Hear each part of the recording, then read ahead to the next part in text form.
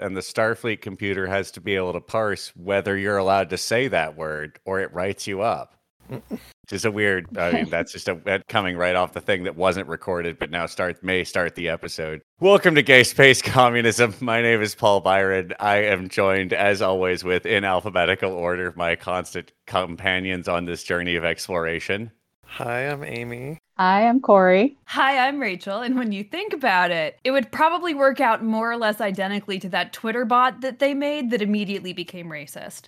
See, and this is exactly where we're going today. This is what we're talking about. We've got a wonderful guest here to tell us all about it. Troy, you've been here before. We love to have you. I have been here before. Yeah. Friend of the show. Yeah. Love the show. Got to say that the Afghanistan episodes have been really powerful. Really appreciated listening. And yeah, so I'm Troy Hewitt, and I am the Deputy Executive Director of Brand New Congress. And my day job is working with nerds on tabletop roleplay and video game stuff. And I do a bunch of other things and mostly listening to this podcast. So. Well, we appreciate that. That is a full-time job. It really is.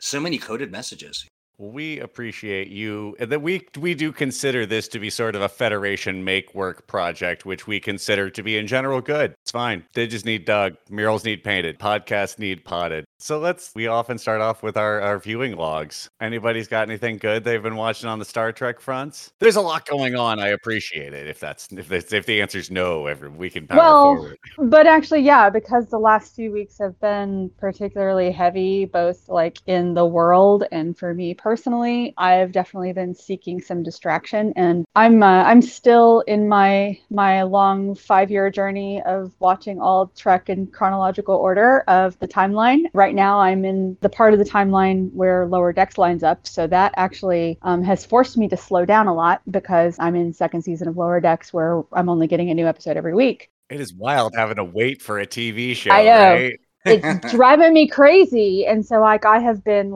mass consuming other content in between episodes of Lower Decks each week. So I recently watched Sense8 for the first time, which was really fascinating. I know we talked about that before. I also, because I'm really pissed off that they're getting ready to take all of the Star Trek off of Netflix, which is the easiest place to watch Trek at the end of the month that we're recording this in. You be thankful for your month. Ours it's already gone here. Oh, really? Oh, okay. Well, for me, it's leaving at the end of the month. And yeah, so I've been going back and kind of shotgunning some of earlier Trek before I have to watch it through more annoying platforms. Yeah, listeners, wherever you are, pour one out for Trek on Netflix. Yeah. I don't want to sound like Harry Mudd, but flags, boats, you get it. It's a metaphor. It's a colloquial. Carry on. Whatever's on your hard drive is largely your business, unless it's 8 or 10 specific things. But you can have all the Star Trek episodes you want. I just want to make it clear that I'm serious. Wherever you are, whatever you're doing, pour it out. Just pour it, whatever it is. Just a fluid. Pour it on the ground. Oh no, it's Odo's bucket. Lorf.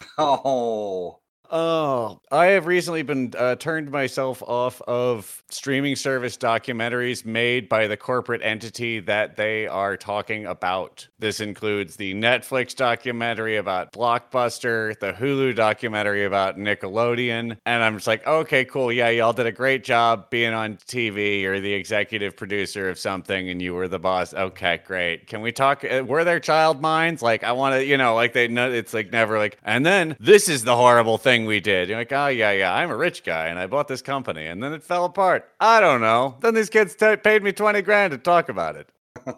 Very strange. And then big thumbs up, Shining Tooth. So I've watched a couple of those. I did really like Action Park, but I don't feel like that they sponsored that necessarily because the people that still own it do, but I don't feel like that would be what they'd want to focus on. And it is fun to see what we used to allow people to do. Anyway. Can we just take a brief aside here to express our collective outrage at the decision of the Jeopardy producers to not give the job to LeVar Burton, because that was absolute bullshit. And obviously they immediately had to fire the one guy that they gave it to, the executive producer who hired himself, pulled a Dick Cheney. Just completely wrong. And now we're stuck with Mayim, I can't even say her last name, the anti-vaxxer lady. Blossom. Is now the host of Jeopardy. The fuck? Blossom is? Yeah, Blossom. Yeah. So Alex Trebek had picked, he had talked about who we wanted to replace him. Well, they were going to split it between her and the executive producer that got fired, whose name I've already intentionally forgotten. Doesn't matter. Yeah, they went through this entire process to supposedly select, the next best host, and they split the duties between the anti-vaxxer lady and the producer that hired himself, who already had to get fired. And they could have just had LeVar Burton. Like, what the fuck? Yeah. I'll take racism for 400, LeVar. Yes. Yeah, exactly. He was on. Alex Trebek had actually talked about a woman he really respected to take his place. It was a black woman who does a lot of news. I'm trying to remember what her name is. Perfect person, though. She reads on TV. She's smart. She knows how to say all the words on the prompter. That's the job we're asking for, right? Like, they don't have to know all the stuff. They just have to say it on the call. I mean... Yeah, CNN legal analyst Laura Coates. And he was just a big fan of her. He just really enjoyed her work and how she did her job. I mean, you'd think maybe that would be the place they'd go. At very least, it puts everyone in their place. Like, well, that's who Alex picked. And they're like, all right, well, I guess if you're mad at all, even a little bit about that, there's the easy, obvious one of, well, that's who picked. And you're like, okay, well, it's not at least the executive producer of the show picked himself to do the thing he likes. And so much less racism. Can we just make this a regular segment going forward? Like Jeopardy Watch? Where we complain about a show that's also 30 years out of date? I mean... And everybody has a take. Every guest we've had has a take on this. And this has been our recurring segment. So, LeVar Burton didn't get it, huh? Thank you for joining us. That's just rude. They should have. Yeah, I can't believe it. He'll always get my heart, though. I'm like eating a taco as I say this because I forgot to eat today. Fuck yeah, tacos rule, Corey, in your face. How are you all getting tacos? I was getting taco shamed. It's not even Tuesday. I made this one at home for myself. Anyway, he didn't get the role, but he'll always get our hearts. Absolutely. I'm actually getting pork tacos later, too. All right, look. Because they're fucking good. Tacos are great. This is not space. It's Taco Track. Welcome to Taco Track. You're everyone's favorite taco-themed science fiction podcast. They never had tacos in the Replicator. Why not? That's a good... White supremacy. I mean, they only had 2 kinds of food on this show. No, like seriously, they only had 2 kinds of food on this show. And they were white people food and strange exotic alien food that was actually just fruits from other continents. That's right. Yeah, dry fruits. Yeah. Trip like soul food. That's at least counts. And then there's the melon cubes, which were the TOS favorite. That's right, melon cubes. That's so good. Yeah, that's true. And then every once in a while, an entree for dinner. But mostly gah.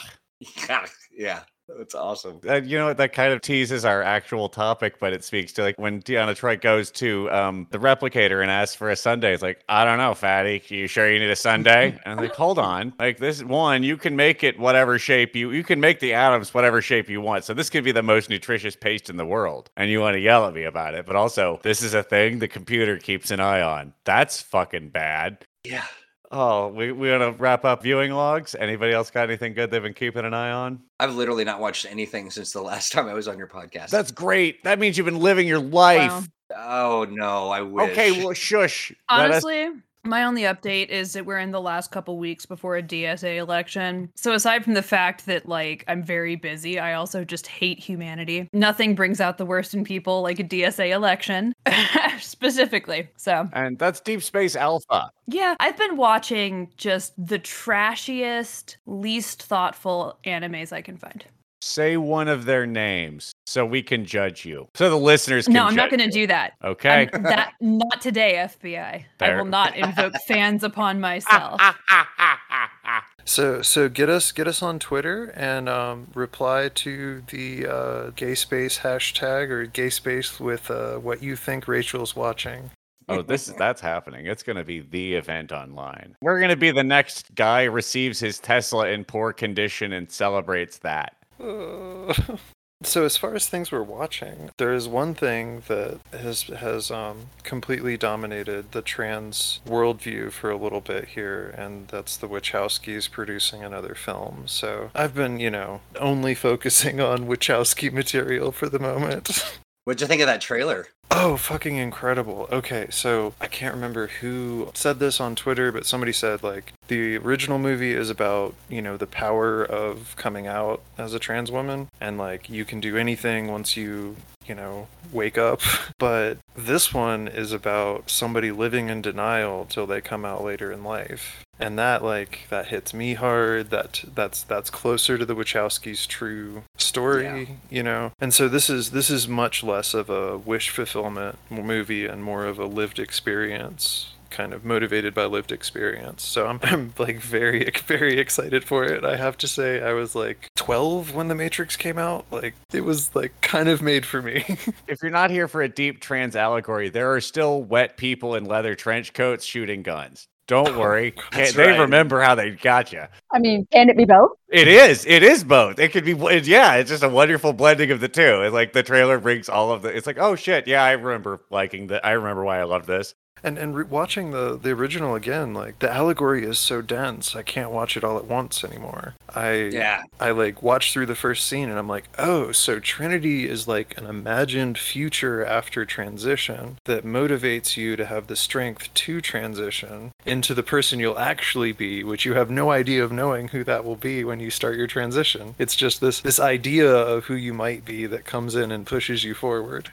Amy, I worked on a world famous video game called The Matrix Online, and my job was to be the main sort of characters. So like the Merovingian and Niobe and, no Neo, of course, and Morpheus only for a short period of time before he had to go. He's no longer with us in canon. I think they're going to keep video game canon, but the way that you're describing your take on the allegory and the depth of the Wachowskis' work in telling the story is it clocks with the way the Wachowskis work on everything, including video games. The depth and their attempt to really just make everything meaningful. There's not a lost moment in any of that stuff where they didn't really sometimes maybe overthink it. I mean, like a whole world where you don't use the color blue, that seems problematic for a video game. But they will overthink anything you like. They would really will. Yeah. It's a gift. and many of the things you don't like as well. But yeah, that's sometime I'll tell you about the story of having Lawrence Fishburne on a phone call as Morpheus was called a racial slur in the video game while we were watching it. So it was pretty intense, but suffice to say that depth is there. I mean, it's exciting and interesting and fascinating. And, it has a lot of that same appeal to many, many people who travel a journey and, looking to sort of find themselves, which is a deeper endeavor for others, or for many, not as much. So, yeah. I think one of the things too is like, I was down on the Matrix movies for like years, and it's like part of my denial almost was like part of this like whole anti-fun denial monster through my 20s. Anyway, Star Trek. A show where they're just bringing the wet trench coat back in the modern era, thanks to Picard and some of Discovery. We appreciate it and we enjoy it. It's a good aesthetic. So this concludes Viewing Log, a segment I've finally named. Now we'll move forward, as we do, and break through the main segment barrier. That being said, what we're here to talk about is something... Wait, Paul, wait. Before we move on, this is really important. You want to call it the Viewing Log, but I think we should call it the Crapton's Log. And so it was named. That was Crapton's Log. No, if you don't like it, donate to our Patreon at a high enough level, and I'll let you name it. Yeah. Nice. $20 a month, and you can name it for at least 1 month. We'll let you name all the segments for money. But you got to get them like paying for 3 or 4 months first before that. You got to get that. I'm from Ferenginar, baby. I got a little head of the Nagus. You just put a little slip in the mouth every time you listen to the podcast. Mm-hmm. It comes to us. Yeah. Nice. And also, bringing it back to the beginning of the episode, whatever name you choose, nothing racist, y'all. We're going to use filters. We're going to filter out all the bigoted stuff, so don't bother. Yeah, if something bigoted comes through, we'll charge your card twice and we won't change the name. And if something bigoted comes through, how did you get to like Star Trek and then this what? Like, what is your budget for dicking around and harassing people on stuff you barely like? Anyway, don't internet bigots understand that you are just 2 clicks away from their home? It's pretty easy to find them and their family and their mom and their job. In Minecraft, it would be. I don't want it. You know what, Ren? Maybe cut this part out. That being said, we're going to talk about the main thing, which is to the algorithms and how they sort of all right. So we live in a world that is largely a lot of it. Everyone is saying that they have machine learning and that they're using algorithms and AI, and most of it is Horcus. A large part of it seems to be guys in Bangalore banging on a spreadsheet for people who make a lot of money County in San Francisco. There are still some applications of this, but Star Trek seems to posit a world where that is largely works, right? Like run a diagnostic is just a thing you can say, and then it does something, and then you know something. And that is, it is a systematized, algorithmatized process, but it is ultimately one that is controlled by people. And I think there's a disparity in the future we want and the future we're going to get. And that's a lot about what the show is. The future we're going to get is the one where it won't let you save yourself because you lack the permissions and authority because you don't have the right job code. The communist one says safety plugs always work. You pull the thing and then it stops because you're going to kill a guy, right? That's why you have a safety stop on a machine so you don't have to watch your friends die. I don't know. And Troy, you've thought about a lot of this. You talk about a lot of this. This is a topic you kind of jumped on and we were kicking around what you might discuss with us. So please. Yeah, so I've got a particular passion about this. I think when you look at the reason for developing AI to do the tasks, to get the jobs done, is an economy of efforts, and it's created a situation. So as somebody who works in the online space where I need to measure sentiment and gather opinion, I get that there is an efficiency in kind of understanding what most people think. An AI-driven process wherein there's no human intervention, where the AI is there to sort of both coax you into what you should be saying and then measure what your reaction is. It's created this kind of a hellscape on the internet that includes, like, you've got these organizations that are reaching millions and millions and millions of people, minute by minute, and they have control over whether or not those people are happy and how they interact with other people. Are they heard? Are they listened to? And in a world where we are just hoping to one size fits most, means most of us are uncomfortable. And so I have a particular passion around the abdication of responsibility to the individual. And I also think that Hallelujah. Yeah. And the AI driven stuff is really an effort to have to care less about an individual's concern. And at the end of the day, people always talk about edge cases and outliers, but that's your life. That's you. You're Yes. that thing at some point. It's going to randomly happen to the person you love the most, and then they're the blip on the spreadsheet, and now what? That's right. And AI-driven technology is infiltrating all of the things. And in a world where we are high on economies of scale, we want to get as much of the glop out of the forest into people, but not in a way that's sustainable, not in a way where people who are in a local space, like if you live in a place that's rich with a particular mineral, destroy all the other important, environmental aspects of that to get the mineral, but then bring it back so that we can consume it and then come back with a boat full of garbage and then fill up the hole. I mean, it's just I can't leave the hole there. It fills in with water, and then there's mosquitoes, and then that leaches into the aquifer. So if I fill it in with garbage, at least it then just runs off into your city. True, and you can make islands out of it, a la China. So yeah, no, it's for me, this is a multifaceted issue that talks about labor and it talks about the assault on labor. And you look at gathering efficiencies and training workforce. And I was on the world's worst social network, LinkedIn, and nothing but the most regressive takes. I love my job so much there. It is great. I object to this social descriptor. It's just a network. It's a network. Yeah, it's just something. I happened to catch somebody who had posted. What they did is they took a screenshot of what they'd already written and then posted it as though it were like a deep saying that they picked up from somebody else. And they said, thoughts? Really curious as to what people think about this thing that I said. And essentially it was like some word salad around workers who are happy. If they love what they're doing and they care about their work, then it's always quality work. And the workers that do not are, just bad people. Like that old saw of, it's always about the workforce and not about anybody running the goddamn companies. And the guy was just sitting there, like literally huffing his own flatulence. And I'm thinking, why is our first, like reading the thread, everyone was just knee-jerk reaction, like people don't care about their jobs. It was like all of the Karens got together and were like, yes, well, I've got opinions about how people do their work. And I thought, this is what's driving, these are the captains of industry. This is what's driving these decisions. I just think that's a bad move. I think it's a bad plan. It's every person's right to not care about their job and do it anyway. You're right. That's a right to do, Do you mean selling authority to whoever's capable of the most efficient and brutal verbal abuse is maybe not a good way to run a society? Seems like a great way to refine verbal abuse. Not a good way to be a human. No Or way. or try to live in a world where, maybe you have resources that aren't necessarily in your neighborhood and you don't have to go strip mine India for whatever new thing that they need to build the next phone. It's really upsetting. Now, I've been Yeah. studying the abuse mines a little bit, kind of getting down in there and mining some abuse myself lately on Twitter, and I managed to get a few people banned, which was like not effort, reward, efficient in any way.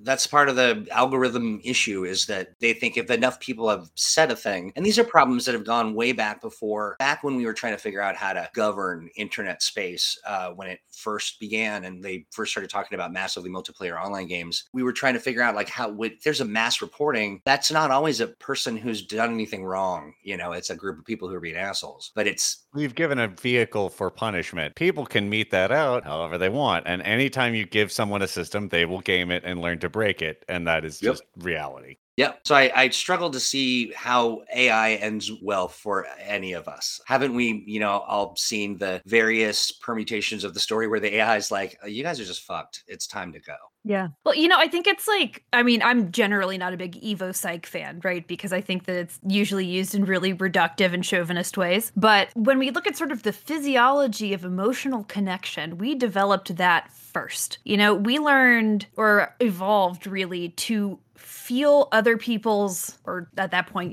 apes or whatever sort of proto-animal it was, emotional contexts ourselves, right? And so trying to remove that aspect of the relationship, right? That sort of emotional connection that we have to each other and really divorce that from the immediate interpersonal relationship is it's an abomination of that, right? And that's exactly why AI gives us such horrific outcomes. Because the truth is that more than anything else, we are guided by feelings and we're guided by contexts, and our brains are making all kinds of really complicated judgments and, heuristic assessments before whatever sort of behavioral output happens. Yeah, absolutely. I have the ghost of other friend of the show, Damian Williams, whispering in my ear, reminding us all to say, AI doesn't exist. That's not a thing yet. Machine learning and algorithms are what they're selling, and anyone that says AI is lying. And then ultimately also to his larger point, that this is because we've taught it with the shitty models we have, right? Our bad credit, the fintechs basically replicate the systems they see, which is like, oh,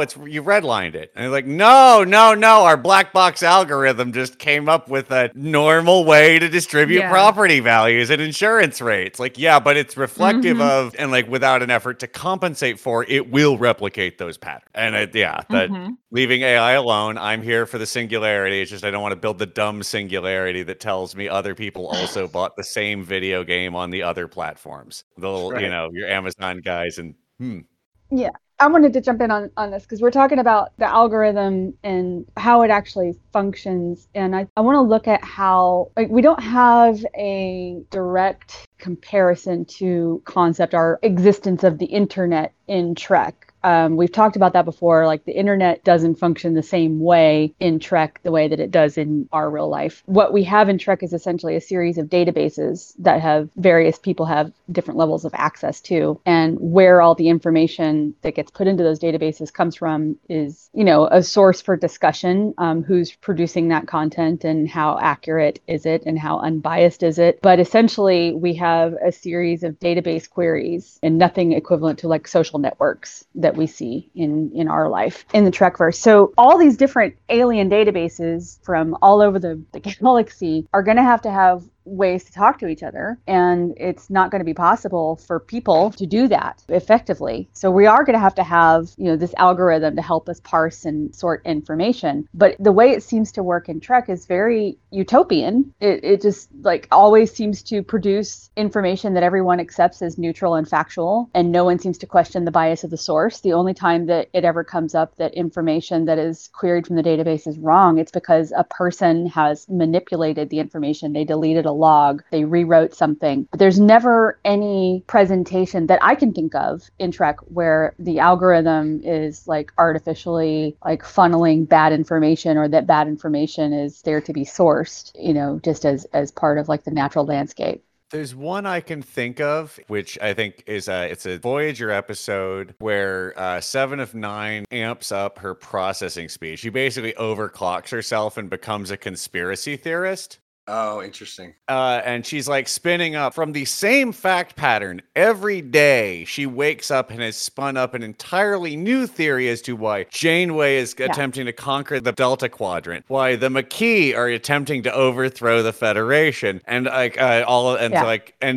bringing this to everyone's attention every morning. And they are all on edge because she has presented a very compelling case from the data that exists, but she is just spooling up shit in her fucking mind while she regenerates. Again, she's overclocked her damn CPU and is just running hot. And I mean, again, these connections exist, but they are speculative in nature. But because she has piled up a bunch of data around them, now they are true. And this is, I think, I know which episode you're talking about, and that is a really good one. And you're right, that's the only example that I can think of where, now that I think about it, it's called literally Conspiracy. It's called the Voyager Conspiracy. Yeah. I think there's a couple of episodes of like TOS where a computer kind of turns on the crew in some way. You mean the Ultimate Computer? Episode 24 of TOS? Yeah, but no.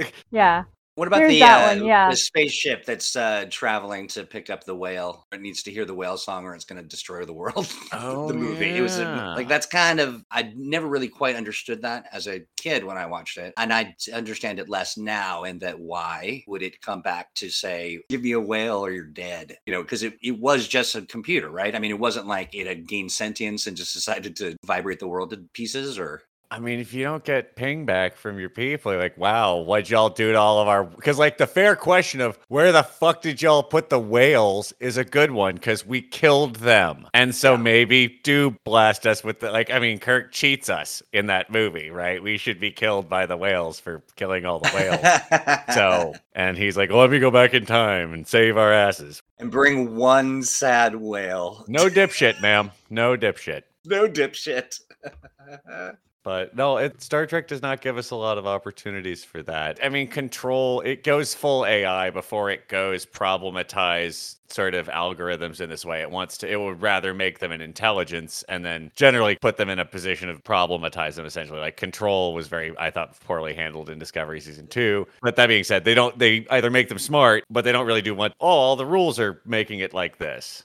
Yeah, and Corey, I hear what you're saying. Like, in Star Trek, the offer of advice or the information is not as intrusive as we're creating our AI, which is literally like coaching on how to type an email as you're typing it. It's a non-obtrusive voice that says you're going to die soon. That's about it. Like, it's not like having that much control over your day to day as a Trek person. Except for the computer giving dietary advice to Troy. Other than that, okay, that's some shitty writing. Some writer needs to be slapped for that, right? Shit, that sucks. Yeah. Like, okay, the doctor gets to yell at you about this, maybe, but like, not the food dispenser. I am sorry. Like, right. Yeah. But there's no interrogation about the source or the quality or the veracity of the information that comes out of these database queries. It's always just accepted that it's true unless it has been revealed to have been manipulated by a bad actor. And that's not going to be true, that humans are going to be humans in the 24th century as much as they are today, and that there's going to be people that are going to be manipulating the narrative. And, as they say, history is written by the victors. And just wrong too, right? Like, sensor array was pointed the wrong way, so we thought the wrong thing about. I mean, like, because like Star Trek V, then to jump to this, there's just a big barrier in the middle of the galaxy. They're like, nope, nobody goes through there. And then they went through there, and it was fine, and God was in there, and then they fought him, and it ruled. But like, we just can't go through this barrier. Nothing past it. Like, you didn't throw nothing. You didn't throw a probe on a rope, drag it back. The old probe on a rope trick. I know that. Hey, look, poking with a stick is solid science whenever you are. It is. But you're right. There's not as much interpretive issue or like even really, wrong anything. Very, very few things are inaccurate. Usually it is something that is new is learned, but nothing old is false, is generally how Star Trek seems to learn its lessons too, I think. Like, trying to think of places where that's not how it goes down, right? Like, I can't think of any examples, really. Oh. because you have things with procedure. I think Michael Burnham does a nice job talking the starship into letting her out of her jail cell in the first Discovery episode. But it's also like, okay, well, your job is to keep me alive, right? I'm a prisoner. Okay, cool. How much longer will I live if you leave me in here? And like, oh, none? Okay, now what if we do my dumb plan where you let me out of jail? It's like, well, some, and then it lets her out of jail because it's any versus none. But like she has to talk it through that logic, which is a very strange thing to have to walk a thing that's ostensibly running the whole ship through and like tricking it into following its own rules to get to you doing There were actually, now that I think about it, there's a couple of other episodes similar to that in Voyager, both of them involving B'Elanna. There was that Cardassian computer, this Cardassian smart bomb that she had reprogrammed with her own voice. And she had to get into like a big logic fight with that one to get it to disarm itself. And then there was the actual, I guess it was an android. It was not clear if it was androids or robots. The artificial life form that they came across that was basically they were continuing a war that had ended a long time ago because they killed their makers when they tried to. Those were androids, I think. Yeah, but just because they're people-shaped robots is android. Otherwise, it's just whatever. But automaton, mechanical man, device, a clockwork gentleman. But those are two examples I can think of where like the system, the algorithm, if you'll forgive the conflation of the two, was producing a different outcome than the human wanted. Corey, haven't you been saying that you've been digging into or you either are still in the journey of, or have moved through Deep Space Nine? Like, are you in the midst of that right now, or doing a second watch or something? Or no, I've watched Deep Space Nine through like probably 12 times. Okay. Yes. The interesting thing to me is the notion of how Star Trek portrays an infallible computer. And I thought about it like, because the given technology is a reflection of the people that make it, as evidenced by motion sensors that don't see black people. I was thinking about like, when do they show that the computer was wrong? And then I saw this, I did a little research where there's Deep Space Nine. They were deleting some files and the Cardassian computer thought that there was some kind of uprising. And so it was, yep. Yeah. Gas them all. Gas them all. Yeah. This is your alarm. And they're like, no. Yeah, it triggered that big automatic process. And then Gul Dukat ended up getting screwed in that process, too, because he didn't know that they had also like written a program for him. Yeah. Right. Yeah. And so for me, like, I feel like that's what we get to see coming up. Like people are going to have developed these systems to handle problems. But if those problems are people who are trying to make a better life for themselves in response to tyranny and oppression, it's a bad algorithm. But what kind of prompted this entire discussion was we stumbled onto a Twitter thread, or Paul did, where someone was talking about how different it is to search for things on Google now than it was even just a few years ago. Because it used to be that you would search for something, search for a particular topic that you're researching, and it would pull up like academic articles and, reliable sources of information. Now, like top tier searches, because it's all driven by search engine optimization tactics, top tier results are all coming from places like PragerU and, whatever bullshit's getting posted on Facebook. And, again, like there's no interrogation of that in Star Trek, that like all this information, all the decisions that they make, all their analysis is driven by the data that they're querying from these computers in real time. And there's never an interrogation about whether or not it's pulling up a Star Trek PragerU.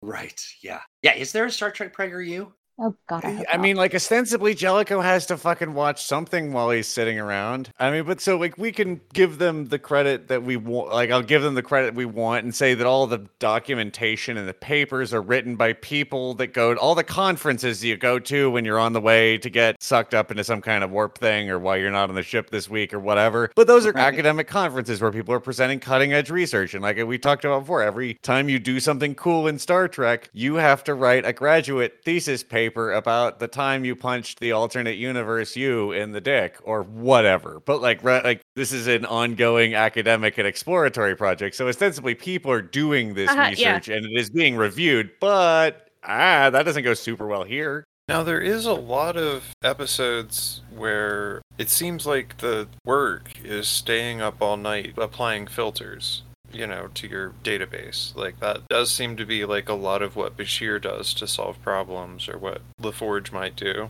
And I mean, that can make sense for things like a xenobiology, for like, okay, what's this because proteins, once you get to a certain scale, matter is a shape, right? Like molecules and this stuff is thing, like their cells and viruses are things. Like, you can't make a person really tiny without just making a mouse, right? The brain has to be a certain size for the chemistry to work, the electricity and all of the things that are like required to make a body. So it's like, ostensibly, if you're researching a big scary thing, like get 1,000 medical journals from everywhere. I mean, this is part of what has been happening around us with COVID, right? If you're like, oh shit, well, it's like this other thing, look in the papers about that and see if they came up with anything cool about this tiny facet of it that might overlap. And then does that apply to the rest of it? We don't know, but we wrote a lot of papers in between, and it's the cutting edge science, and it's also fucking wrong half the time. Which is fine, that's what the cutting edge is about. But they are living on that, yeah.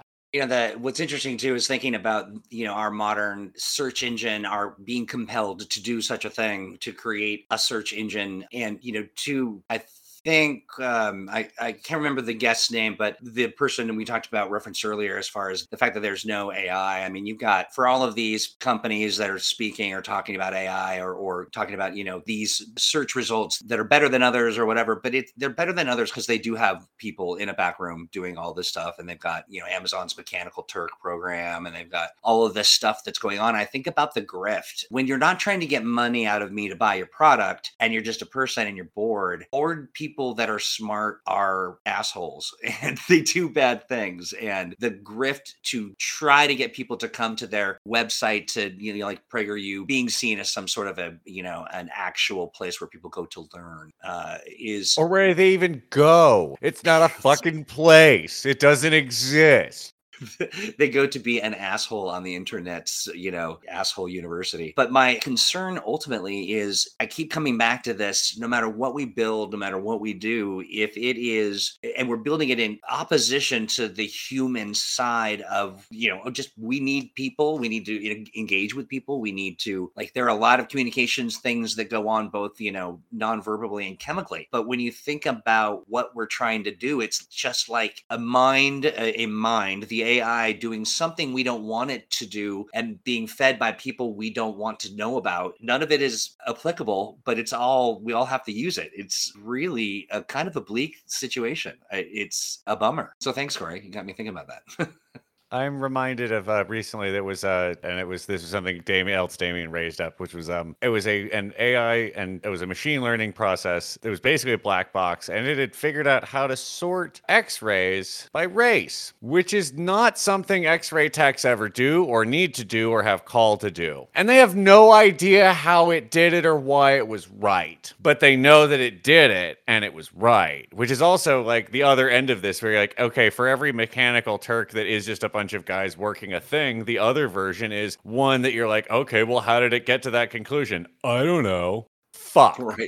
Right. Absolutely. Like black and brown people testing technology that senses whether your hands under the faucet or whether the door will open, or, I mean, it's just... Yeah, it happens to me all the fucking time. And I'm not even, like, I'm olive toned. I'm not even, like, that dark, but every other motion detecting faucet just does not work for me, ever. It infuriates me. You've never seen this woman with a paper towel, and not in the 21st century. So it's just vaguely damp. But the thing is, like, it's not that, like, one time it's not that big of a deal, right? But it's that aggregate. It's that, like, most places I go, I have to try 2 or 3 times to get the water to turn on. And it's like, that adds up, Those are eventually, hours of my life or whatever that I'm spending just waving my hand in front of a faucet so that I can clean off after I wiped my ass. Like, right. It goes to the fact that, like, people want to be seen, and like that goes to the core of what we try to do as humans. It's really, I mean, to look at our technology and see that when it goes awry, it's either because we've forgotten about a whole subset of people, or we didn't forget about them.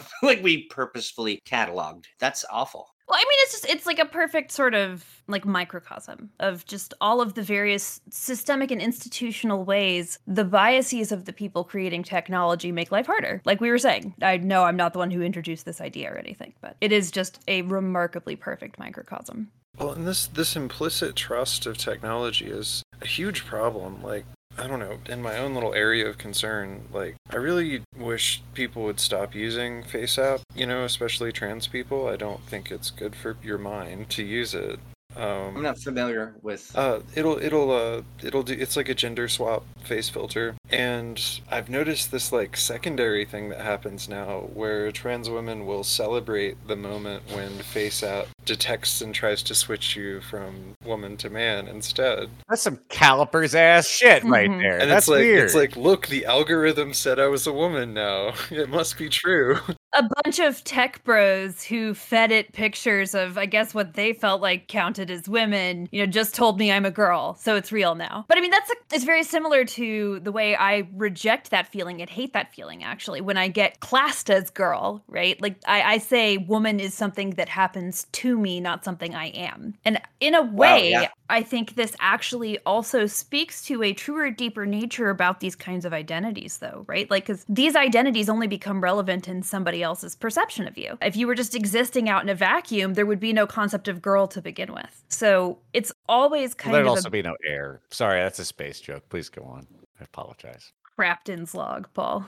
Crafton's log. I'm putting that Yeah. in the Crafton's log. Yeah, I cede my defeat on that one. I don't know what to tell you. Squeeze that right in there, yeah. So squeeze that one out there, didn't you? No, but I think that interplay, right, between self and other, that conversation and exchange is so essential to what it is to be human. And that's why things like identity become such sort of friction points for people to disagree and say, well, I see you this way and you're saying you are this way, and I, intuitively know that my perception is the most accurate perception in the universe because it's the only one I've ever seen, and therefore it must be the ultimate truth, right? And then the other person is saying, yeah, but I can feel inside of this space. I can see inside of this space that you have no insight into and no window into except for what I tell you, and I need you to believe me. And so this is actually a quote I'm stealing from one of the hosts over at the Cool Zone pod, who we love and friends of the pod. They said, all language, all sort of communication, but including language, including written language, including code, all of this stuff is just a series of progressively more intricate charades. And so I think when we try to reduce that interrelationship of, communication and feedback and back channeling and, having that immediate, I see this, do you see this too, between yourself and another person, once you try to automate that, it breaks because we just don't have algorithms good enough yet, I think maybe we could, in time, we keep reaching that sort of, ever increasing technological. We're headed towards the singularity. But I honestly I have to imagine, if you're building an algorithm that is making decisions about whether or not people get access to communication, like whether they get access to be seen in a space where people gather to be seen, and it is consistently making egregiously bad choices based on civility and patriarchy and rules that someone defined, that the full body didn't get together to make these decisions. It was to your point, a subset of rules that again, doesn't apply to everybody. That's a danger, and I wonder, I'm always compelled to say, well, how can we make things better? But this is pretty insidious and so invisible that I sometimes don't know how many times you may have been shadow banned or, removed from a thing, or, couldn't wash your hands or just remained vaguely damp for, a week. Look for a paper towel holder that would work for you, but... Honestly, I've gotten to the point, like, y'all are joking, but I pretty much just default to letting my hands air dry. Like, I'll give it a wave, but if it doesn't go the first time, I'm just like, fuck it, I have wet hands now. I don't even bother anymore. I was gonna say, vaguely damp for a week. I'll take symptoms of progesterone for 400, LeVar. Something you said crapped me, Troy, which is the rules, right? Like, because these are systems that are put in place and built, that are constructed not even with by the people that are constructing them, but also then in the framework of okay, capitalism and all of that, but also the very specific legal framework of what keeps us from getting sued. Because I run a website now, and I need to keep this inside of a boundary that will keep me from getting the most ruckus. rather than actually being correct in a lot of situations too. Like in addition to like with the extremism funnel where I need to keep you on the website, so I'll give you weirder and weirder shit. So my sort of allowable tolerances for things has to be wider in general, but also that what I'm cutting off is the stuff that will make the most aggressive idiots mad. And like the inability of like something I have always lamented is the inability of sensible people to get together and write letters to the grocery store telling them I find their mediocre music offensive. Because if a swear comes on the radio, 1,000 ladies are going to be on the fucking typewriter. Well, not you get the idea. They will, but the Kroger will hear about it, right? If there is a swear on the radio during the music, the Kroger will hear about it from dozens of concerned parents. But we can't get them to turn it off or put on something that jams. Yeah, well, I think it's funny. You know, this is happening right on the tail end of a really unfortunate political loss in Atlanta, where a bunch of Black advocacy groups and Black liberation groups and a couple of, ally groups worked together on this project called Stop Cop City, where they were going to pave something like 100 acres of forest to make a little pretend city for cops to practice, doing fascism in. We can learn sweep and clear. Yeah, and it did not even come close to getting shot down. It got something like 10 to 4.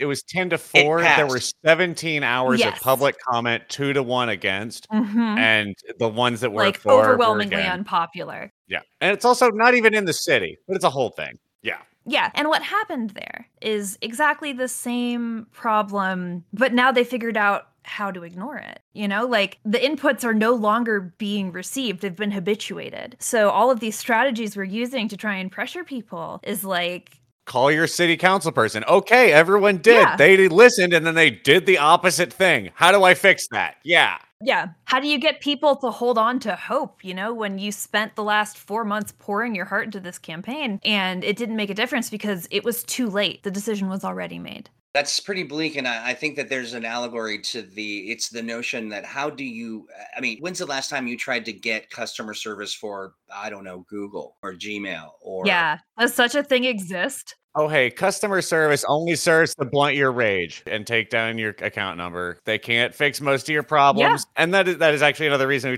wanted to talk to you. You won't get to a person. Well, if you get to a person, their job is to... Yeah, they just send you to the help forum. It's like, oh, thanks. Maybe somebody else solved my problem first. Where you get to be under the thumb of some tiny king of this particular forums area. It is just absolutely, it's untenable. I can't Well, and the problem is in the hierarchy itself, I think, right? When you start giving people that kind of sole control over things like that, even if it's the tiniest amount of power, like you're saying, a tiny forum or something, when you give people that kind of power, they become vicious, And they're unpaid. They're unpaid. Yeah, it is the least, it is the softest power you could possibly have. Social media is the softest possible power to have. I know the most about the AT&T modem, Rachel. I have to be in charge of the forum. I have answered 3 million questions. Well, and it's funny because people will so quickly accept that social media is an extremely soft form of power and not terribly effective. But then they'll go and spend 6 months canvassing, right? For something that was decided before they even got wind. And they're so resistant to taking that next step, which I find very interesting, which of course is direct action, which is fuck it, we'll just go solve the problem. Because they're bought in, I think, to this sort of hierarchical structure and the sort of cult of competency that gets built up around those kinds of hierarchies, You saved me from my existential dread. I was literally thinking, how do people get out of this? How do we get out from it? Because it's so insidious and it's so quiet and it's all kind of, you've got capitalism has created this opportunity for people to just feel the good feeling of a job well done that they're not paid for, but that they get to just be bossy opinion givers to people who are legitimately having problems with, that need some support. Please stop describing podcasting. You're telling me they don't need a middle manager to treat them like an employee before they get basic help with the things they're trying to do? Yeah. You mean to tell me that shit is demeaning and dispiriting and has an actual fracturing effect on mass movement politics is when you talk down to poor people like they're your uneducated employees instead of listening to them, they might feel alienated? That's wild. Right. Yeah. What a zany thing. Oh, I don't even hire them. Just recruit all the mean girls. Give all of the points. For being the most person who talks the most isn't always the best person to answer the question. But the idea that direct action is really what makes the difference and makes the change. That means getting out, doing things, getting off the computer, getting out into the world. I think you're right. That is, yeah. I mean, they can't really algorithm that away unless they just don't open the doors, I guess. So I wanted to go back to your point that you were making earlier, Rachel, about how language is just an increasingly absurd versions of charades. Yeah. I mean, it's so incredibly complex in our world right now with just different national languages and different cultural contexts already within our current world. Like the complexity that gets added when you start multiplying that by different alien races and all the cultural context that comes with that. Like the answer isn't necessarily to put all the power and the decision making and the filtering in human hands, because that is obviously problematic. That's the reason why the algorithm doesn't work the way that it idealistically should in the first place, because it was designed by humans and it has human biases programmed into it. So multiply that by the layers of complexity that get added when you insert multiple alien languages and cultural contexts into that. Is it even possible for the way that the database works, the way we see it work in Trek, where I make a query of the computer and it produces information that I accept as factual? Is that even possible? Or is it in the future, is it just going to be feeding me whatever garbage passes for information on Ferenginar? Have y'all ever wondered why the root word for white and the word for black start with the same letter in different languages? Blanco for white, stuff like that. All the Germanics have a W starting that. Indo-European root word starts with a B and it means fire. And so you're sitting around a campfire trying to learn someone's language and you point at the fire and say that word in an ancient Indo-European variant. Was I pointing at the ash or the flame? Yeah, yeah. And so half of Indo-European languages have Blanco white and half of them have B for black. Yeah. Huh.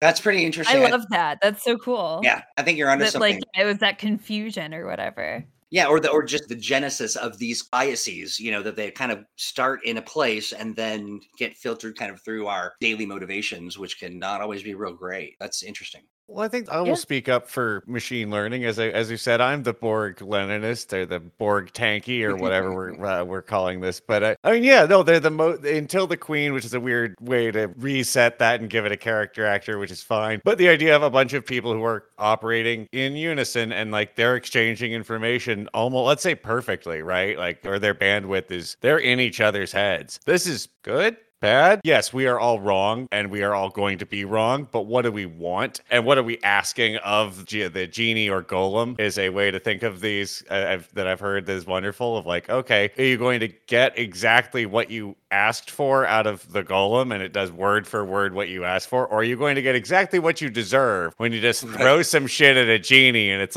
well, here's what happens next? And again, what are you asking of these systems and you will get accordingly, I think is a good, and that speaks to the aspirational hope of Starfleet ultimately, right? That we do become just a bunch of dorks. We all want to go look at the stars and shit and oh, look at it, that thing's red. I mean, which is ultimately the joy of Starfleet. It's a bunch of people sitting in their living room watching the cosmos blow past. So in the future, the algorithm will be less racist because society will be less racist?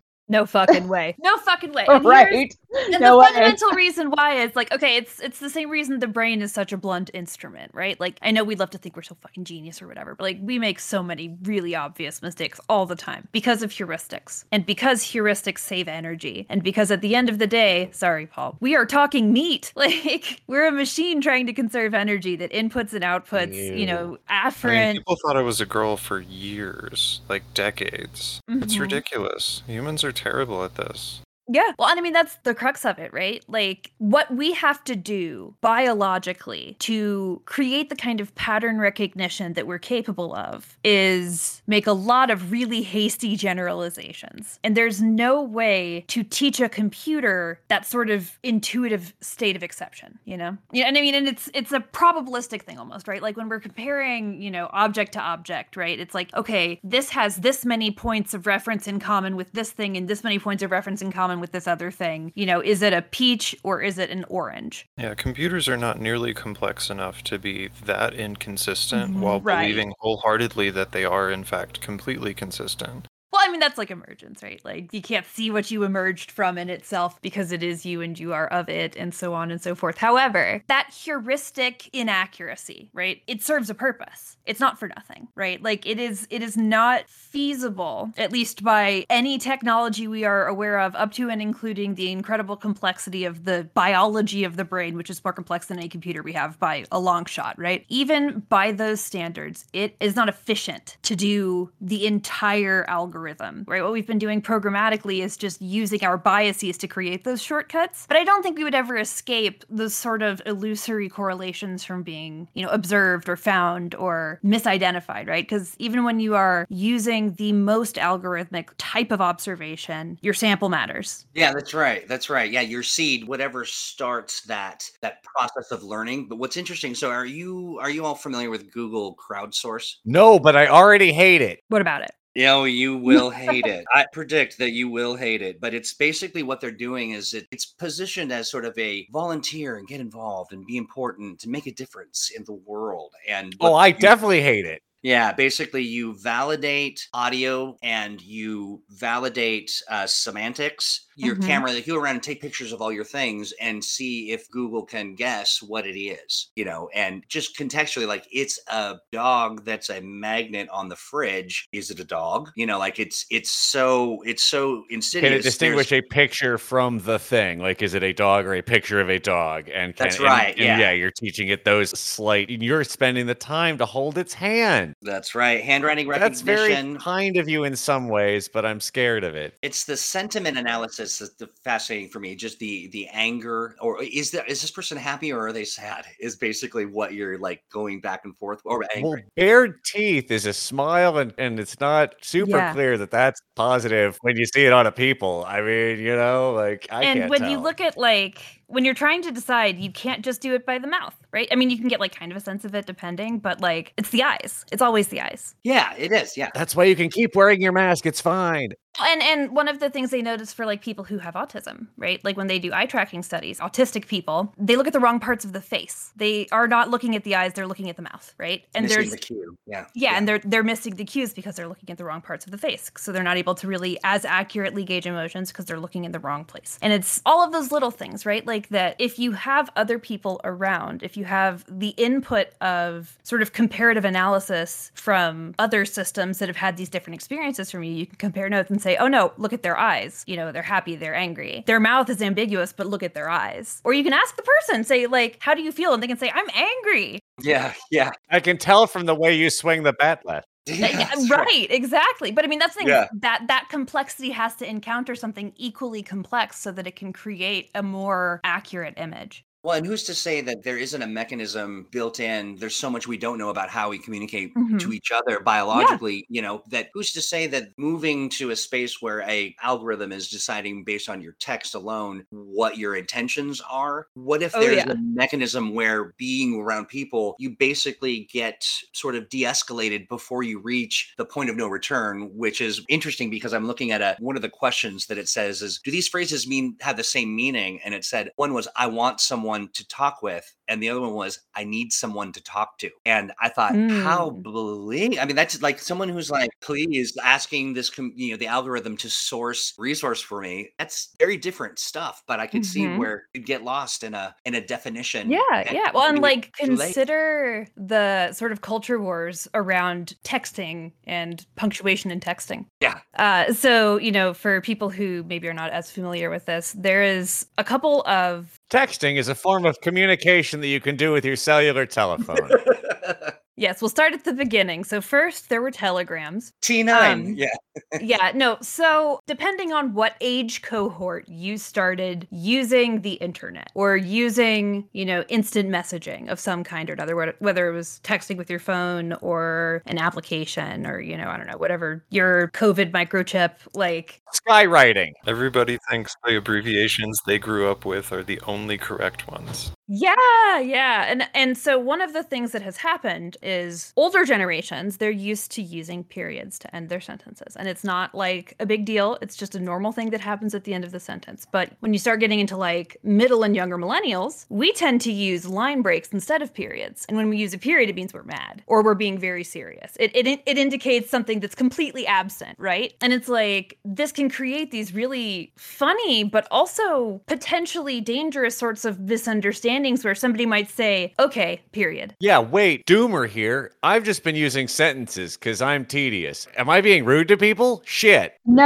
Like, Oh, no, we can tell you're being tedious. It's fine. Well, but I mean, that's the thing, right? Like, there's an extent to which we know when and how to code switch, even digitally. Yeah, like so I'm a doomer like you are too, Paul, and I've noticed that a lot of people in my age cohort tend to use, I'm Gen X, late Gen X. A lot of us tend to use, like, we break up sections of the thought with ellipses instead. And so like I'll write, like, you know, maybe a text that's like 2 or 3 actual lines wrapped long, but like it'll be the thoughts will be broken apart by ellipses. But if I'm writing incomplete sentences, like I'm trying to get a fucking point across. Oh, Yes. yeah. Every single one of those periods is a staccato emphasis on how angry you right. are. That's right. Yes. they just end the sentence, y'all. It lets you know that the next one's gonna start in a second. Come on. But when I tweet something like, you know, my girlfriend drives a manual, or my girlfriend is an Eagle Scout, I will also end those sentences with a period. That's like a whole extra layer, right? That's like irony posting. Then you have to have all this other interpersonal context to understand it. And that's what makes it fun, right? Is it's cheeky and you have to be in on the club to get the joke. I really just wish we should bring back the irony mark that they had when people just exchanged journals and correspondence. This kind of, like, yeah, punctuation problems has definitely been an issue we've dealt with before, but everyone like using a quill. So it's weirder now. Right. Well, and also it's a lot harder to get mad at something somebody said and pop off and say something asshole-ish to them with a letter that takes 3 or 4 weeks to get there. That's right. A guy on a horse brings it to him by hand. Although it is a lot easier to go to war, so I don't know, maybe it's worse. So, before we drift too far from kind of this analysis of the algorithm and, you know, the sorting algorithm especially, I just want to, like, say, I don't think it's that different from how humans do it, and I don't think humans are that much better at doing it. When Agreed. you have, like, budding breasts and chest hair, like, you can fry everybody's sorting algorithm without trying. And it's like, people are also terrible at it. Absolutely. People will, well, you hope. There are some people who don't, but the algorithm doesn't have a measure of the impact of the thing that it has done. Like it doesn't go, oh, this person's hurt, or this that's a cruelty. I've seen that in a lot of motherfuckers too. No, it's built to decode the human genome, right? Like that's what it does. It doesn't work a thing as complicated as a human relationship. It can figure out how proteins are folded. Like that's really good for it, but it's not this. It doesn't even have that sense of foreboding when the typing response comes up and takes a long time and starts and stops a bunch and you realize, oh shit, I made them mad and they're picking their words real carefully right now. You know what I mean? Right. Like those are the kinds of really quick judgments that we can make heuristically and emotionally that computers can't. That's right. And we course correct based on those cues, even as small, like we seek them even in texting. We try to build a whole landscape of what's going on in their mind and how do we interpret these things, and can do that really well. But the algorithm doesn't care. I mean, it just doesn't. Yeah, computers don't have a theory of mind. Yeah. No, and it doesn't even know why it may be removing you from you are on or you are off based on some arbitrary, rules of the day or coaching from a group of meat computers. So, yeah. Mm-hmm. Well, and like you said, it doesn't know what it's doing because it doesn't know anything about itself. Well, let's change that. Let's ruin this hypothetical thing. Well, let's give it a physical presence, though, right? Because part of this is this is all something that exists in just the abstract and has to be done to you by a person eventually. Like someone has to then take the output of this thing and do stuff with it. But with the onset of like full automation of fucking nothing, but everyone's trying to make it everything. So your Internet of Things, right? Your city Internet of Things, all of this Your connected net, everything. Your Skynet. Yeah, well, see, I mean, I don't even want to go to this because I said earlier, the dumb singularity is the one that I'm most concerned with, right? Like, I don't think it's Your actually, skies net, your friends hell. but like, I mean, that we have a world that where we are increasingly leaning into connecting all of these devices, and it gets back to Yeah. ultimately your ice cream machine calls you a fatty for ordering a sundae, and this is one of the like again, but we're back at Star Trek, which is kind of like, hey, watch this. Nice. As in terms of a segue, but like that is we are reaching but into the that, second and they like, program it to say that, somebody's going to program it to say, "Oh yeah, girl, eat that ice cream." well, and now we're trapped in the Hitchhiker's man. Guide to the Galaxy serious cybernetics real personality, right? Like where that fucking Marvin is rightly pissed off at all the doors for being super cheerful and I love opening. It's like, fuck off. Yeah. Fuck you. How dare you? Yeah, like it's strange. I don't know. And I feel like that's where, that is one of the versions of where we're headed. And I like to kick that around. Do you think on some level Karens are all just Marvins angry at the people in front of them because they're too chipper? They wouldn't have the fucking forebrain to even start conceiving of a robot so grand as Marvin. Yeah, it is kind of sad state of affairs when the extent of our drive to create technology, in our real space is, can it make fuck or can it make fear? Like, those are the two things that we're like working with.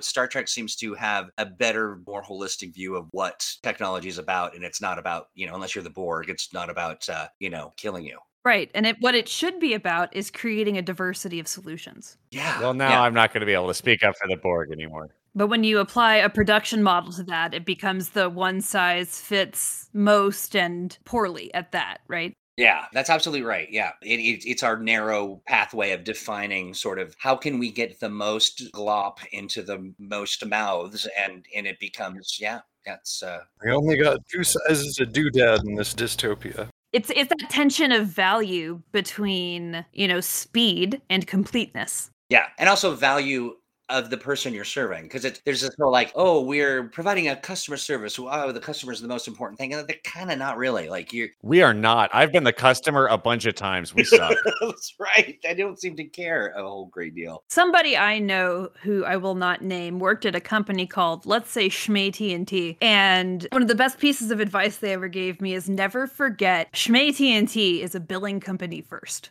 Right. That's right. Yeah. Every company is rightly a billing company first, but more so at scale, right? Yeah, they don't give a damn. Like we see this with the as we see the infrastructure degrade, right? Like everyone's talking about smart cities, but like okay, but the power company can't keep the power on, but they do keep the bills flowing, so that's chill. That's right. Yeah, or companies like Schlongcast, I think is the name, but like the fact you get all the entertainment you can possibly get billed for. I mean, like it's just absolutely they're a billing company first. Yeah, that makes a lot of sense. Well, so that thing you said, Paul, just a second ago about like the power company can't keep the power on. Interesting thing about that, and this might have been what you were referring to, but like in Texas a couple of months ago when they had that massive heat wave and they were not able to provide, they weren't able to provide enough power to keep everybody's lights on. Like they went into people's smart thermometers and raised the temperature so that their AC wouldn't be running to lessen the power load, which is like, that doesn't sound like a kind of thing we want having in our life. Like I know that kind of tracks with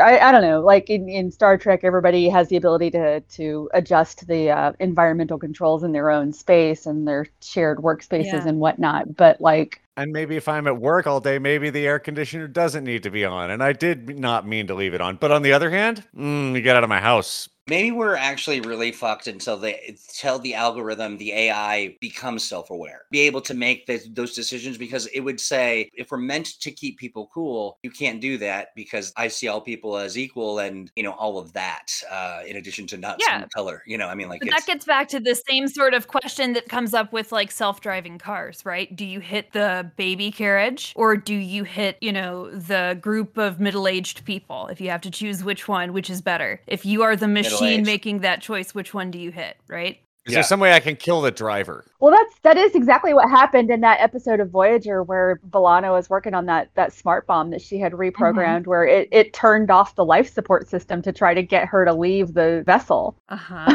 Interesting. Yeah, I mean, like, so I really feel like we are building a thing that we will have to, we already have to contend with the bad choices that it makes on our behalf based on the rules we ask it to act on. But when it becomes real self-aware, what happens when it's like, wait a minute, that's contrary to the goal of my even existence. So, do they get eliminated, or, I mean, how does that work? I mean, that'll be very interesting to see. Yeah. Well, and who do you blame when it hits a fail state and it hits the baby Yeah. carriage instead? Ooh, I know exactly who to blame for that, actually. It's the people that set up the shoddy system. Because, like, this is happening to automate and sort of remove a lot of back office jobs. Like the billing company thing. This Sure, comes up yeah. because, like, a Mhm. lot of that stuff is all now, like, okay, so calling people on the phone is cheaper than ever before. You can have them anywhere, which means collections calls are cheaper than ever before. One of the student loan companies quit doing it because it's still too expensive to call people with no money and get told that they don't have any money. That Right. being said, so like eviction moratorium is what made me think of this, right? So on the 30th, everybody that's to be evicted, because they didn't think there was no reason for them to believe it was going to be renewed, they sent those to everyone, right? They've set all the paperwork machines in motion to begin those evictions and file those pieces of paper, because it is simply faster to do that on the day when the fucking machine turns, because we are ultimately Yeah. looking back at accounting. The grand actuarial tables must be appeased and the wheels will not stop. And that these are those. And, like, I don't know whether we make those the rules that we make our thing out of, or is it like, no, just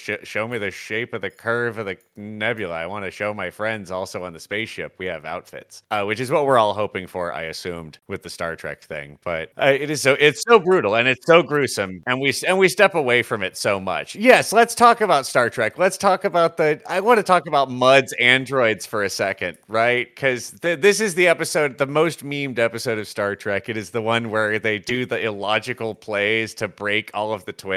Like, one, they get like 4 or 5 sets of twins to play all these androids, but they all have little number things, and Harry Mudd is using them to steal the ship, but they in fact have him held Right. captive. But the way you get out of this is by breaking their logic circuits, because there's no way they could handle crazy illogical situations like people just dancing for no reason or pretending to do something. And it works because it's the 60s. Come on, let's roll. But it is one of the fun ways of, like, okay, so does this work? I mean, can you ruin these things, or do you just have to get out of them? And can you do that, right? Like, is it like, are these Yeah. the kind of things, like, if you throw this kind of chaff at these kinds of systems, there's visual razzle dazzle camouflage that can break some of the camera's ability to look, but ultimately the landlord still runs it, and everybody's running your credit score through one. So can you do a funny dance at the algorithm and not be part of it, or do you just have to run away from society in a weird, and not run away from, obviously you have to, well, they're going to keep using them, right? Like, that being the underlying fear or reality.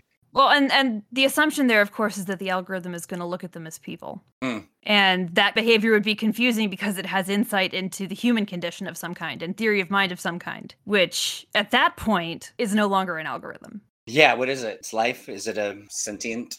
This Yeah. is very important, I think, is that, like, when this singularity we're talking about, when it happens, we will live or die on our good behavior, because there's no way we're stopping it once it happens, right? Yeah. I mean, wait, hey, why don't we try talking to it? Oh, right, because we built it on our dumb failure to talk to each other. But here's my thought about, or how we bring this back to Star Trek. Oh, thank God. Canonically, the computer can program a self-aware sentient being, like Moriarty, right? Yeah, the wife of Moriarty special, as it were. Make her a me, would ya? Yeah, you ask the computer, and it can create a complex enough synthetic set of algorithms that is a consciousness. So, like, isn't every computer in Star Trek, like, an actual, like, being that is, like, has a theory of mind and stuff? It's like, it has to be able to do that. Do they operate with that rule, like the don't kill, like the don't harm? I mean, is that No. is- No. I mean, this is Moriarty. He is ready to take the ship and all of them with them. So those don't have Asimov rules or anything of that kind. I mean, Data doesn't either. That is not the way they have set that up, and Picard deals well with this, because it ultimately, and I think this is also the argument for Measure of a Man. Once they're people, they're going to be people, or you're going to make slaves of them. If you build a robot, an android, a robot, if you make these things to do the job it needs to do it, if it will need to be a person, now you just made a person, and you got to be nice to it. You got to give it, like, act in solidarity with it. Well, and if you don't, the intrinsic drive of all free beings is to be free. Space the rich, not the robots. So, well, like the doctor, his ethical boundaries are all defined by a program that is easily turned on and off, and it happens more than once in Voyager, where they actually just shut down his ethical subroutine. Not the Voyager crew, but it happens on several occasions where the doctor's ethical subroutine gets deleted or damaged somehow. That feels like it should be an underlying doctor thing. Where Right. like, you know what? If the ethical subroutine doesn't work, the whole thing fails to resolve. It's just. So, what is the thing that is least likely to be automated, but that you would most love to have automated in your daily life? I will give you a moment to think about it while I tell you that it is ultimately folding and ironing my fucking clothes. Laundry has been a job for hundreds, if not thousands of years, all of clothed civilization, and it's a job that sucks, and it's a job that is specific and hard and requires to be done in a particular way because your clothes are dirty in a new way. They require to be hung up and attended to in a particular way. I'm a person with particular fashion, but this is true of folding the t-shirts at the fucking Gap, right? It is not a thing you can make a robot do. And I would love for that would be mine. It will never happen, but that is what I would ask of my robot butler and would pay him handsomely or what. I don't know. Look, we trade. Maybe he's programmed to like doing the laundry, but we still make a bargain, so it's a good deal. Thoughts? Hair removal. Like a barber or just like full on? Just stick your face into a mask and it's Ooh. gone. Yeah. Yep. So, like, in the same way that they do, like, deep fakes, but for electrolysis. Just to replace shaving, just like a shaving mask. Yeah, they use like the deep fake face mapping technology and then put a little laser beam on it or whatever, and it fries your face fur away. Yeah. Like you can tell, okay, sometimes it takes a little bit more of the dermis than you were hoping for, but you're mostly just a little. Just a little. You should exfoliate better. If you exfoliated more, this wouldn't happen. That's actually the laser hair removal. The efficacy is based on the difference between the color of your skin and the color of your hair. The bigger the difference, the more efficient and permanent it is. I got one laser hair removal appointment. Like, I didn't go back and back and back, but like, it's way too expensive. But she was like, please stay out of the sun. Like, you're gonna be back time and time again. The settings on this machine are gonna change based on your skin tone. Like, keep it as close as possible. Oh my god! Wild. What wouldn't it be like a sonic hair removal in Trek? Yeah, it'd have to be sonic. Yeah, I never really understood the sonic thing. No, there's a barber. There's a barber on the ship. So Lower Decks finally gave us a little insight into the sonic showers, which we've talked about a couple of times. I think actually the last time you were on, the last time you were on, we talked about sonic showers. Yeah, there's a recent episode of Lower Decks where they're like it's like a locker room shower situation, but it's co-ed, and they're all in the sonic shower together. And then Mariner gets into like a competition with somebody else, and they're like turning up the settings on the sonic shower until it starts blowing people's eardrums out. It's hilarious. So they're literally screaming the dirt off of people's bodies. Literally. That's literally what it is. Yeah. That show making so much stuff canon is my favorite part of it. It's like, yeah, that's that's true. I gotta watch it. I haven't watched it yet. Oh, you're gonna love it. Like, cause you love Deep Space Nine, right? Yeah. Yeah, it's the best Trek since Deep Space Nine, like hands down. That's great. Yeah. Those are two really good automations of a daily kind of thing. I can't think of anything else that would be that. I would love to see like something to help, cleaning cat litter boxes, because I have a lot of cats, and I know that there is a thing such as a robot cat litter box, but those are garbage. Cats hate them, and it's absolute bullshit, and it's still a monstrosity that you still have to take apart and clean. Every cat shit and piss is a unique angel. I know. It's one of the only burdens that comes with all the joy that they bring me, and I wish that there was a way to automate it that they didn't hate. That actually worked. It did it. Yep. Yeah. It's one of those jobs. You found it there. That's the game. Show me another unautomatable. These are all really good. I mean, you are all catching like my, those are the big issues of my day-to-day kind of slog. Cat litter box shaving and folding laundry or doing laundry in general, but I can't think of anything better than that. It's all right. I'll toss you architect because that's a job that only a person can do. Because anything else is just like, oh, you're gonna make me a weird box. You won't put a flourish on a thing. It's not gonna be like pretty. Like you're not doing it just so. You're just doing it because this is the way that the angles go and this is the materials. And it usually won't reflect that either. That's brutalism. We don't do that. We do it in giant factories and like petroleum plants. And it's beautiful when they. There's an aesthetic right now. Yeah. Well, it does. It respects the materials. There is an aesthetic right now of architecture that is remarkably like a prison cell kind of setup, where it's all just sort of polished cement, but it's not prison. You pay to hang out there. Oh no, you store it, people. Rachel, what do you wish robots were doing for you? This is really important because, like, I only have so many options here, but I think my ideal would be to have a team of perfectly chiseled man androids to just carry me around at all times, like Mandroid. Aphrodite in that one anime. You Sorry, I know, she's knew got like two different Mandroid. dudes to hold her titties. I want that, and then I want another one with a palm frond, and that's what I would like for my robots. No, your titties are going to need to be carefully cradled every day in a different way. What kind of breeze are you going to get off of the palm front? Mhm. This is work only people Yeah. can do. And I think it really suitably speaks to the level of respect and adoration we, and I think all of our listeners have for you and our guest. Troy, what would you like people to look at for you? You got anything cool going on? You're still making games? Still making games, still working at can I pitch my group? Yes, that is the indication that it is Nice. time to say the names of our things that we want people to look at. Well, I work for Green Ronin Publishing. We've been doing tabletop roleplay games for 21 years now. So back before there was an internet. So we are the OG Grognards. Oh, you mean 2200? That's right. That's right. That's absolutely right. Back when you just sat around a table and had fun with your friends, pretending to be, a wizard. But also, check out Brand New Congress, brandnewcongress.org. We've got lots of great candidates, progressive candidates that are fighting the good fight. And outside of that, you can find me at meta_Troy. And I hang out on Twitter. Not my favorite medium for having human dialogue, but it's passable. And that's that. Always a pleasure. I really, really enjoy everybody's perspectives, and the podcast is one of my favorites. It's definitely in my rotation. We appreciate that. We like having you on. You seem to know things. That's good. Thank you. Thanks so much, Troy.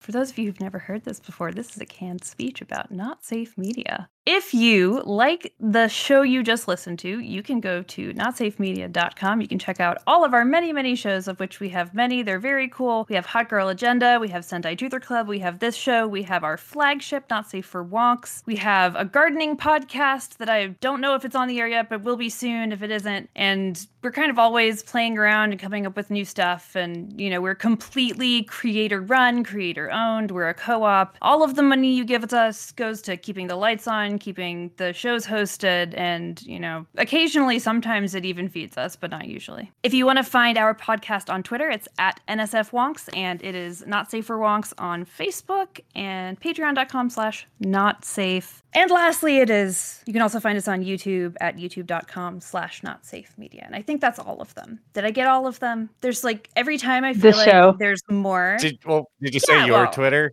Oh, yeah, I have a Twitter at Punished Rachel K and Reach Rachel Con everywhere else. I feel like every time I give this pitch, there's another name I have to add. The Twitter for our show is at Gay Spacecast, and you should go there and follow us because we do pictures and takes, and we talk to people, and you can hear about episodes and this stuff. And actually, you'll be able to tweet at us about what cringe anime you think Rachel was watching before this show. Tweet Rachel's anime at us. No, don't do that, but do come yell at us. There's a tweet for the show. You can tell us there. Amy, where do we find you? I'm Amy Hassel. You can find me a Hassel on Twitter. That's 2 S's and 4 A's. I'm also on YouTube, Amy Hassel on YouTube. Yeah, content ranges from horny trans girl posting to leftist Twitter nonsense and anti-circumcision posting. Well, Corey, do you have anything to follow? Yeah. Anti-circumcision posting? I don't think I can compete with that, but you can find me on Twitter at CM Archibald. And like Troy, I'm also involved with Brand New Congress. I've been for a while. So that's actually Troy and I end up collaborating on quite a few projects. We have a lot of cross section. And in fact, we are working on another project right now that by the time this comes out might actually be on the air as well. We're working on a new show of our own. Does it have a name? It does. It is going to be called Breaking Left. And oh my God, you're watching the meth program, aren't you? Yes, it's meth for leftists. No, it's not.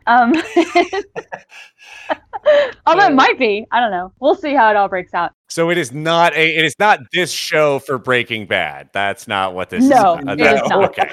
No, that's a good idea. That's great. It is a good idea, but no, that is not the purpose of it. So it's early in the planning stages for that. But by the time this episode comes out, hopefully we'll have some stuff on the air for y'all to listen to. So hopefully that'll be fun. You'll have checked it out on any of our Twitters and on your Twitter, so they'll know if it's out right now because they'll be like, "Oh hell yeah, that thing! I saw them tweet about that. I love that. I'm so glad." Like crack to me.